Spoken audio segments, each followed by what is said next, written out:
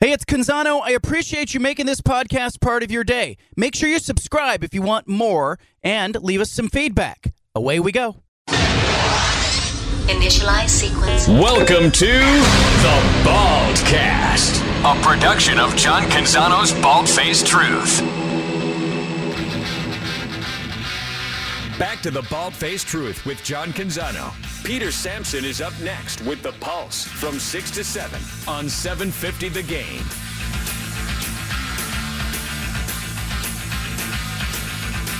Well, this is a blast from the past for me. When I was in Fresno working at the Fresno Bee, I got to know Paul Loeffler a little bit, and he has become an institution there in Fresno. He is voice of the Bulldogs now. And, you know, I remember you from TV and doing some radio, but, you know, like calling all the games and being the voice, that's pretty cool, man. Welcome, Paul. Hey, great to hear your voice, John. Did you say I need to be institutionalized? Is that what you said? I love it. I love it. Well, some might say that, but no, it's a privilege. And, you know, we honored at the first game the late Bill Woodward, who you remember, who did this for 37 years before I had that privilege. And the Bulldogs are actually wearing a sticker on their helmets all year with BW on there for Bill. So it's when you think about some of the other people who've had this job, like Lon Simmons and Gus Zernial and Bill, it's just a great privilege to serve what we call the Red Wave out here in the Valley. I've tried to explain to the audience sort of the charm of the Central California Valley. When you tell people, if you're traveling, what do you say about the region? Well, you probably eat something that grew here, right? I mean, everything grows here. We feed the world. We really do. And it's great people. And I know I've been up there in the Willamette Valley, too, and there's a lot of similar mentality, I think, and similar people around Corvallis and Eugene and some of the other great towns, and maybe sneaking up into Portland, too. But, it's just hardworking people. A lot of people say the Central Valley would be the Midwest of California, or the Texas of California, or some say the Bible Belt of California because it's a little more conservative than the Bay and L.A. But it's a diverse group. You have all kinds of different cultures, and Fresno State football is one of those things that brings a lot of that diversity together behind a common purpose. The temperature there has been on the minds of people in our region. Oregon State obviously playing there on Saturday. It's a night game, but give us an idea of what this week has been like and how unusual the heat has been and what you guys do there to deal with it. It has been unusual. There's actually been a little bit of humidity, which, we always say, it gets up to 110 in the summer every once in a while, but it's a dry heat, and it hasn't been as dry. And I guess that has to do with what's happening, down in the South Pacific and all that, but it has been pretty warm. The Bulldogs typically practice in the mornings, so they're done before the real heat. But, man, you walk outside, you feel it. You are in an oven. And I think by game time Saturday night, it's going to cool off into the 90s, and the folks from Corvallis won't be worried about it too much. Yeah, but 90s at night. Yeah, cool off in Yeah. the 90s, yeah. But it's going to be packed. That's the exciting thing, John. I mean, I know you were here in 2001 when Jonathan Smith was at quarterback and the Bees were number one in the preseason and all that, and that place was absolutely rocking. And that's what the buzz around here is, that Fresno State fans want to recreate that kind of atmosphere. Give us an idea of, the atmosphere at the stadium. And, it's funny because, like, UCLA fans do not show up when it gets into the 90s. We were just talking about that last week. But the Fresno State fans, this is part of the culture of the city and the region, and people buying in with the Valley and supporting that program. And the expectations this year are so high, with Jeff Tedford back, with Jake Haener back, with depth and frontline talent all over the field. People really believe that this can be a special season. And I didn't expect to see 36,000 there on a Thursday night for Cal Poly to open the season, which got more impressive over the weekend when you saw how thin the crowds were at UCLA and San Diego State, some of these other places. So, this is a fan base that loves its Bulldogs. Maybe a little bit of a front-running crowd. They want to see a winner. I know you were here for the Tarkanian days when Celland Arena was sold out every night. But they see a product and a potential in this year's Bulldog squad that they're going to show up for. So I do expect it to be a sellout Saturday night. When I think of Jeff Tedford, I think of offense. How did they look to you in week one, and what should we expect here on Saturday night? It's a little hard to get a solid read because they took the liberty of experimenting significantly with the offensive line. I mean, the first 5 series were 5 different groupings on the O-line, and I don't know if I've ever seen that in a football game before. But Jake Haener was incredibly consistent. I mean, Haener completed 36 out of 42. He's got so many weapons. They're so deep at receiver. They've got a lot of talent at tight end, too. Maybe not quite as deep in the backfield, but they got creative. You know, we saw the Cal transfer Nico Remigio lining up in the backfield on multiple times. He scored a rushing touchdown. It's one of those things where if you give Haener enough time, somebody's going to be open, and he's accurate enough to hit him, and the scoreboard's going to light up. And, you know, it'll be interesting to me to see that offensive line against the Beavers D-line, to see how creative Oregon State gets in trying to apply pressure on Haener.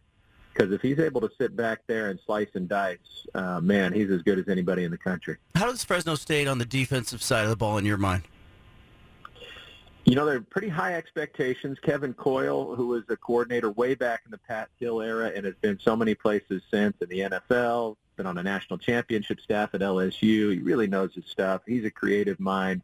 There's some depth on this D. A lot of all-time great Fresno State players are the position coaches on the line and linebacker in the secondary. So there's a lot of expectation and confidence. I think the first game there were a couple hiccups. They didn't generate the kind of pass rush they know they're going to need to, but they tackled pretty solid. And I think the real interesting matchup to me this Saturday night is Fresno State's secondary against what appears to be a really quick receiving core for Oregon State and a quarterback in Nolan who throws a really good deep ball. So if he's able to launch a few of those, how does that battle unfold? And is there going to be a moment? You know, the turnover battle was so big for the Beavers against Boise State. Is there going to be a moment in this game where you see that game-changing turnover? And is it Fresno State's D that comes up with it or the Beavers? Paul Loeffler is with us. He's the voice of Fresno State Athletics. Joining us, Bulldogs at, is it Bulldog Stadium now, or did they change the name of the stadium? This is the first year with a different name, and it's Valley Children's Stadium. The naming rights were purchased by a premier children's hospital here in the Central Valley. So we're all still getting used to calling it something other than Bulldog Stadium, but it's still Jim Sweeney Field for the legendary coach. Yeah, give you know, Oregon State fans and people in our region an idea. Like, you know, the visiting locker room, as I remember it, is away from the stadium. You got to walk kind of on the sidewalk. You come down the ramp. That is a pretty, you know, significant, you know, you're walking and the fans are out there. And I can remember people yelling at the opposing teams. I think it's a really tough place to play. It is, and that's reflected by so many teams who come in here. That dynamic that you're talking about, they used to call it the Red Mile, you know, kind of like the Green Mile, because you'd see all these fans everywhere, and they're yelling. It's probably not something you could air on the radio, some of the stuff they're saying. There might be spit flying. I mean, just because they're yelling so loud, I don't know. But they have reined that in a little bit because they've shielded some of those areas. They put up a big fence, so when you're coming down that ramp, instead of the fans being right there, they're on the other side of a fence. So they can rattle that fence. They can still yell, but it's not like they're breathing on you like they once were. Give us an idea of what winning this game would mean for that program.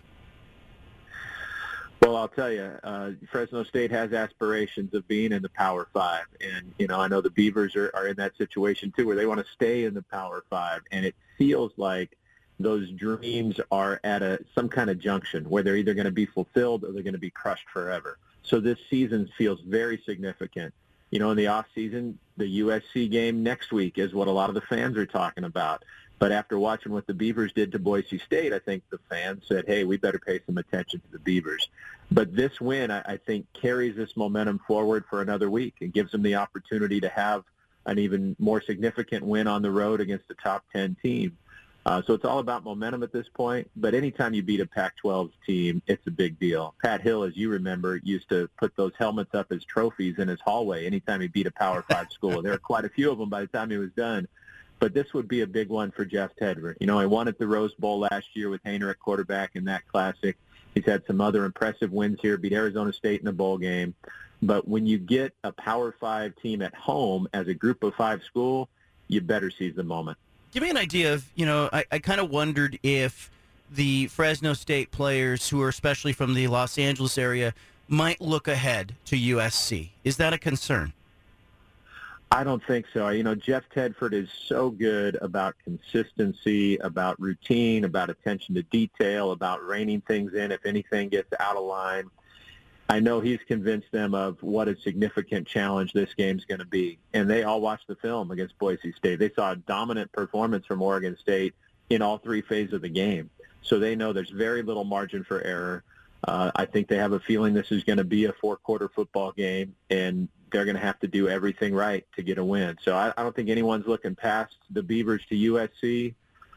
Maybe some of the fans are, and it probably doesn't help that the group of alumni being honored this week is the 1992 Fresno State team that beat USC in the Freedom Bowl. It just so happened to work out that way. So maybe that takes some of the fans' vision ahead to USC, but I think in the locker room, these guys are all focused on the Beavers. Paul Loeffler is our guest. He's the voice of Fresno State athletics.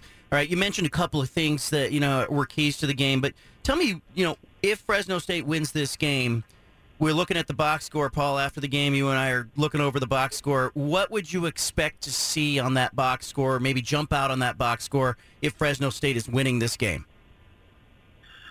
Well, I think time of possession is going to be key because the Beavers are a huddle team and they want to win that time of possession battle, and Jeff Tedford has been pretty good at that throughout his career. So, I think if you see a decided edge in that one way or the other, that's going to tell a story.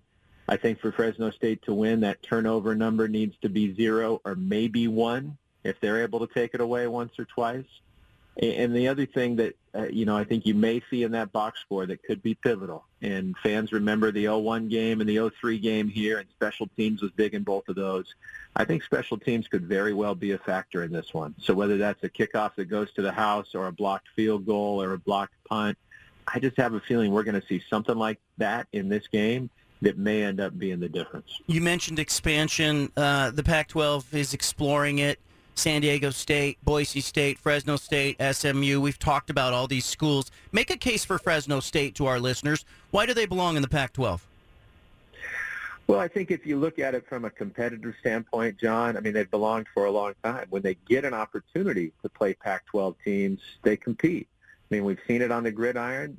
Any Pac-12 team that's played them, they've been able to beat at one point or another. Certainly in baseball, right after the Beavers had their back-to-back titles, there's Fresno State winning it all in Omaha. They've proven they can compete. There's a softball national championship. Basketball hasn't had the sustained success, but there have been those windows where they were really good, and they have a great arena that's comparable to anything in the Pac-12 and superior to quite a few in the Pac-12, to be honest. I think the one thing that may hold them back is the academic profile. There are some limitations being in the CSU system, the California State system, that they're trying to push back on and maybe be able to elevate some research and some degree offerings. But when you look at the potential of this area, and we know how California has grown and expanded, there's a lot of eyeballs here. The television numbers are solid. There's a good population base. It's fertile recruiting ground.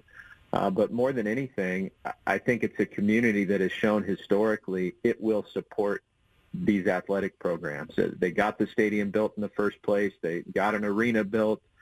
They've had some real glory days and some times where the community fueled the success of the program. And I think if they had access to a Power 5 schedule, we'd see that at a greater level. So I think they've been ready for a long time in many ways, but there are just some arbitrary boundaries that I think a lot of people felt would never come down. And with this crazy world we live in now where UCLA and USC can go to the Big Ten, it feels like a lot of those boundaries we thought were there aren't really there anymore. It's a great point. Fresno State, Oregon State, in Fresno, 7:30 Saturday night. It's going to be an oven there. Paul Loeffler, thank you for joining us. I appreciate you, man. And I'll tell you 3 guys who will try to get Fresno State in the Pac-12. How about Aaron Judge, Devontae Adams, and Derek Carr? Let's throw in Paul George, too. That doesn't hurt the case either, John, when you have guys doing that kind of stuff at the highest level, and Fresno State's their alma mater, right? Love that. Hey, Loeffler, I'll see you in the press box. Thank you, man. Looking forward to it. Good stuff there. Paul Loeffler, he's the voice of Fresno State athletics. Jaden Grant may have something to say about it, though. Oregon State's team captain coming up. Leave it here. We interrupt this broadcast with a special announcement from the Bald Face Hey, sorry Truth to interrupt the Headquarters. podcast, but if you want to listen to more of the Bald Face Truth Radio Show, including more of this segment that you're listening to, make sure you subscribe on SoundCloud and iTunes to the Bald Face Truth Radio Show. Thanks for listening.